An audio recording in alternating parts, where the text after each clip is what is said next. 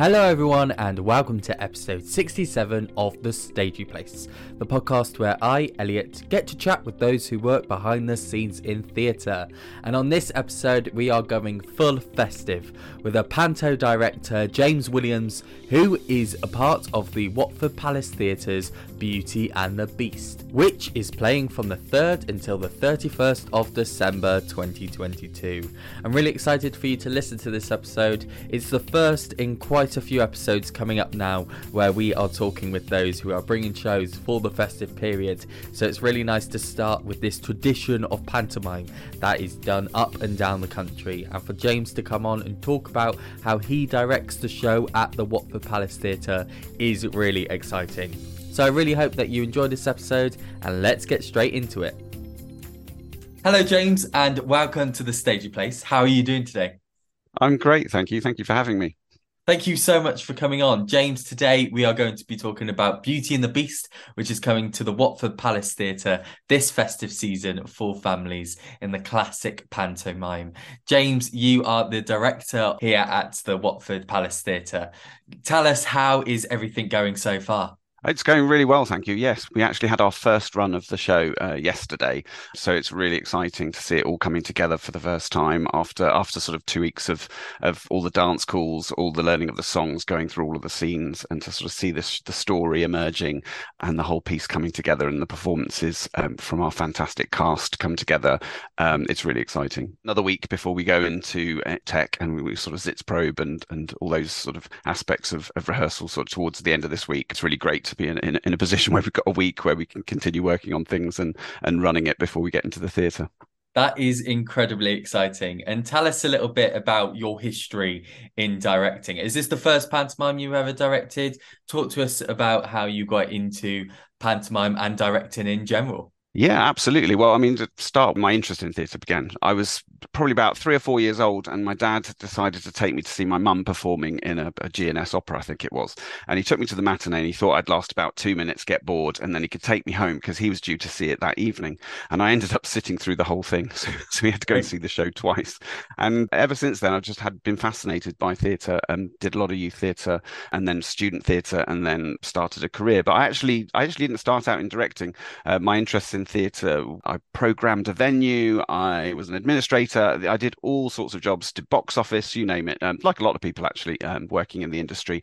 But the job of directing was one that always fascinated me, not least because it was that job that actually sort of involved talking to and working with most of the people within the theatre, and I've always been a bit of a generalist. And so my career really started in youth theatre, then started working with community, and then with professional actors, doing a lot of work for families. So that's kind of where the kind of pantomime career took off, is that I just loved making work for family audiences. And one of the things I love about making pantomime is that you've got to create a show that works for 3-4-year-olds, and it also works for their parents and their grandparents. And there's something really exciting about that kind of cross-generational appeal of pantomime. Yeah, I hear a lot when I talk to guests about where their history began with theatre. It is when they were a child and they were brought to the pantomime to see their very first one. And, people always remember their first pantomime. I remember mine being Jack and the Beanstalk when I was about 4 or 5 years old. My grandparents always do this thing where they won't bring the grandchildren until they're at least 4 or 5, because they at least want to see the production as well, and they don't want to disturb anybody else around the room. So it's usually, I was about 4 or 5 years old when I had my first pantomime. And obviously, like I say, pantomime is kind of the first thing that kids ever see. What do you think it is about pantomime that just gets everybody together? I think it's just the kind of general mix of everything that it contains. I mean, it has sort of magic staging, it's got fantastic songs, hopefully ones that as many of the audience as possible will have heard of, brilliant dance routine, spectacle. I mean, just has it all. And I think for kind of younger audiences as well, it's just a kind of a great story and lots of excitement, all condensed into a kind of roller coaster of an experience. I mean, I always talk about with the actors is that a page of pantomime script, you can go everywhere in that page. You can be transported, you can be high drama, high comedy, farce, slapstick. The whole thing can all happen within a page. And that's incredibly exciting, I think, for anybody to see in a theatre. Yeah, it is incredibly exciting. So tell us, this year, Watford Palace Theatre are doing Beauty and the Beast, which I've never actually, I must say, seen as a pantomime. So tell us a little bit about what audiences can expect when coming to the Watford Palace Theatre and seeing Beauty and the Beast this festive season. Absolutely. I mean, it's a classic fairy tale, but interestingly, it's kind of one of the interesting pantomimes in that you've got kind of two lead characters for one thing, Yeah. which doesn't happen with a lot of the other pantomimes. And a lot of people know the kind of fairy tale or are very familiar with the kind of Disney version. But actually, for pantomime, there are so many other things that work into the story as well. So I think the joy of this story is that you've got all of these different elements, things that people might recognize from the cartoon or the live action remake or any of the other versions of Beauty and the Beast that have been made cinematically. But then you've got the fantastic fairy tale at its heart and this really brilliant story. And this year, with our pantomimes, we always like to do something new and different. And we've actually set it in Paris, very much sort of in honouring of the sort of French tradition of the story. Yeah. But it's kind of got a theatre setting. So we've got the Rosé Rouge Theatre at its heart.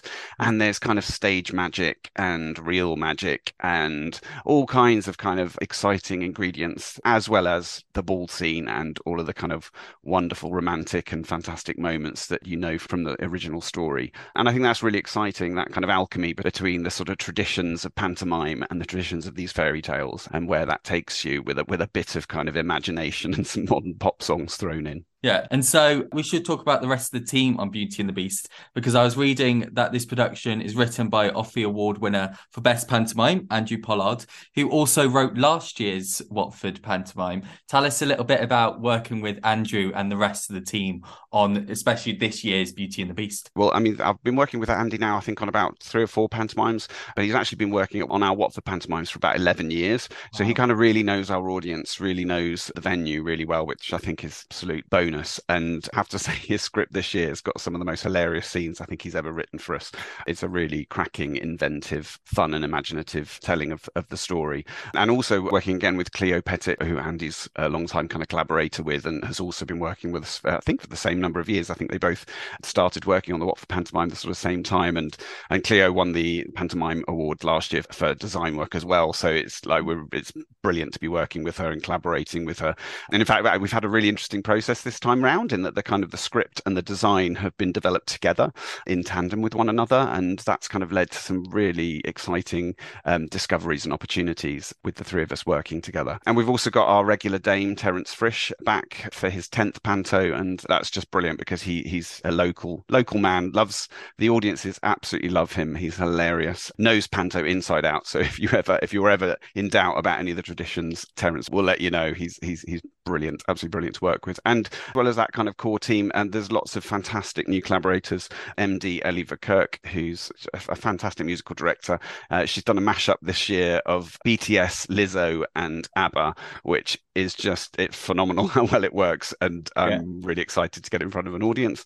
Also, choreographer Tarek Frimpong. He's an amazing young choreographer that I'm sort of delighted to be working with on this year's panto. And lighting designer Jamie Platt, really experienced lighting designer who's worked at Watford, I think, once before and Sarah Weltman on sound design, incredibly experienced sound designer. And can't wait to get into kind of Tech Week, see and hear all of their work in action. And as well as all of those people, we've got a magic consultant this year as well to bring some of this magic alive. So Richard Pinner's our magic consultant, helping us to pull off some amazing tricks and spectacles.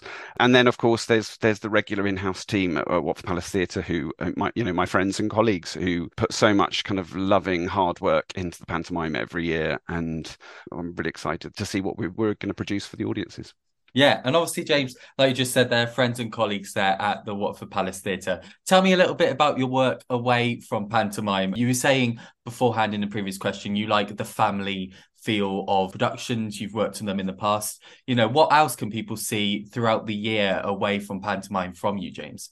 Well, actually, my role at Watford Palace Theatre as Associate Director kind of really takes me a lot of the time into working with youth and community and schools, which, as I say, is invaluable when you're then trying to do the pantomime or putting on the pantomime, because you're putting it on for schools' audiences and you're making it for families. I'm always asking the youth theatre what music they're listening to, so I kind of make sure that I'm kind of hitting some of those kind of really popular hits for the younger end of our audience every time it comes around. So that kind of takes up a lot of my time, and it's brilliant working at Watford Palace Theatre. There's such a variety variety of work that we make. You know, we recently had a Katak performance from Shristi, local company doing a Vita. I mean, every week there's something new in the theatre and exciting happening. A ghost tour. We had a shipping container on the high street with a show called Seance, spooking out our audiences. There's a real variety and a real variety of projects that I get involved with. In fact, earlier this year, I was working on the Youth Theatre doing a devised piece with 30 young people, imagining the teenage house party that takes place off stage in Abigail's Party alongside our in-house production of Abigail's Party with Rifco Theatre Company. So it's a kind of real mix. Yeah, you never know what you're going to get each week, and it's a bit different, and the variety sounds incredible. And obviously you end it off with the pantomime at the end of the year. Well, James, we have been talking about Beauty and the Beast, which is at Watford Palace Theatre.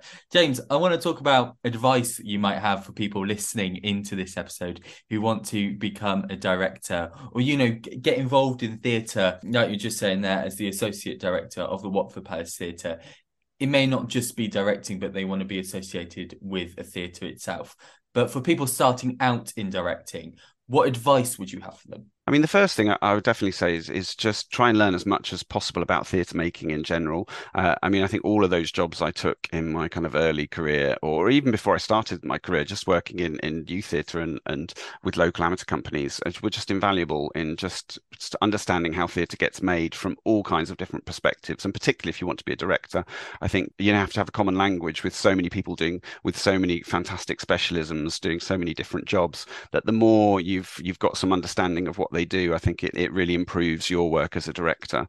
And then I think the other thing I would say is sort of develop your artistic voice. There was a really interesting point in my early career where I would ask my question, what should I do with this play, or what should I do with this scene? And I sort of suddenly realized that I was sort of asking the wrong question. I should really sort of be asking, what do I want to do? And I found my work improved overnight, just switching up that question. And I think really that was a reflection in me learning to trust my own artistic voice, having developed that. And that's a kind of ongoing process. I mean, I'm kind of still discovering who I am and why I make the work and how best to make the work, and learning from fantastic, talented colleagues.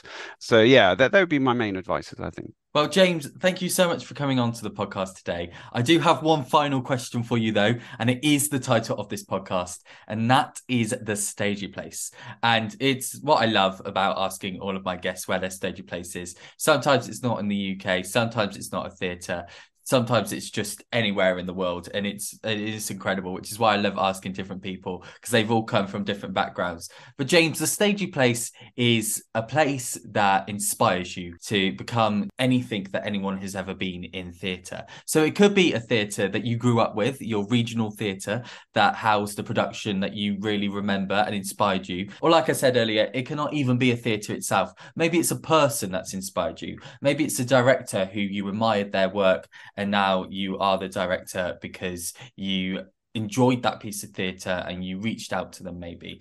But James Williams, reveal to us, whereabouts is your stagey place? I mean, I'm just going to start with a little caveat, because I think having worked there for 19 years and made work with youth theatre community, professional actors, the whole shebang, it would be almost impossible for me to not name the Watford Palace Theatre stage as my stagey place to a certain degree, because it's been my home of making theatre, and it's been a rare honour for me to be able to make work for the same community in the same space over such a long period. A lot of directors end up kind of moving all around places, but I've been kind of resident there in a number of different roles, from youth theatre assistant all the way up to my current role as associate director, directing the pantomime and all sorts of other projects. So there's slightly not so surprising answer, I think, would have to be Watford Palace Theatre. But I would like to have a little bit of a shout out as well to some of those kind of church halls, kind of school stages, those small spaces, or just very informal spaces, or just, with whatever resources they had,